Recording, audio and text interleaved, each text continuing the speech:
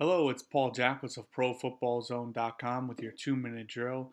I want to talk about and ask you guys, who do you think the Houston Texans should take with the first overall pick in the 2014 draft? Many people say, hey, you take Jadeveon Clowney, he's the most talented player in this draft. You could argue that. Some people say you got to take Teddy Bridgewater. He's probably the best quarterback in this draft. And really, let's be honest, the Texans need a quarterback.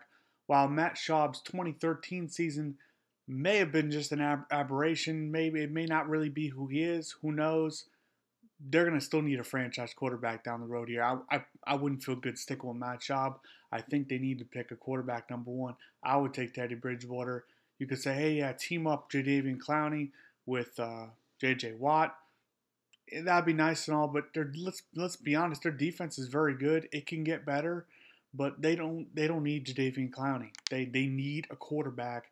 That's what they need right now. If they want to contend in that division, they need to get a quarterback. And let's be honest. The good thing too is that in the AFC South, it's not tough. It's not a tough division. Let's be honest. Jacksonville is still rebuilding. Tennessee is kind of rebuilding, kind of looking for a quarterback now. Let's be honest. Jake Locker's probably not their guy going forward.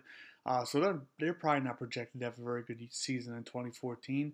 You got the Colts, who are the best team, but the Colts are still a little vulnerable. If the Texans can actually get a franchise quarterback, and I think they could end up being somehow the best team in that division with Arian Foster, Andre Johnson, still a very talented team. You got Watt, Cushing, still a very good team. They need a quarterback. The good thing too is if, God forbid, they miss on a quarterback with that first pick, whether it's Bortles or Bridgewater, you can afford to cut that guy in 2-3 years because the cap hit, the salary that you're paying him is not as big as it was in the past with the rookie wage scale.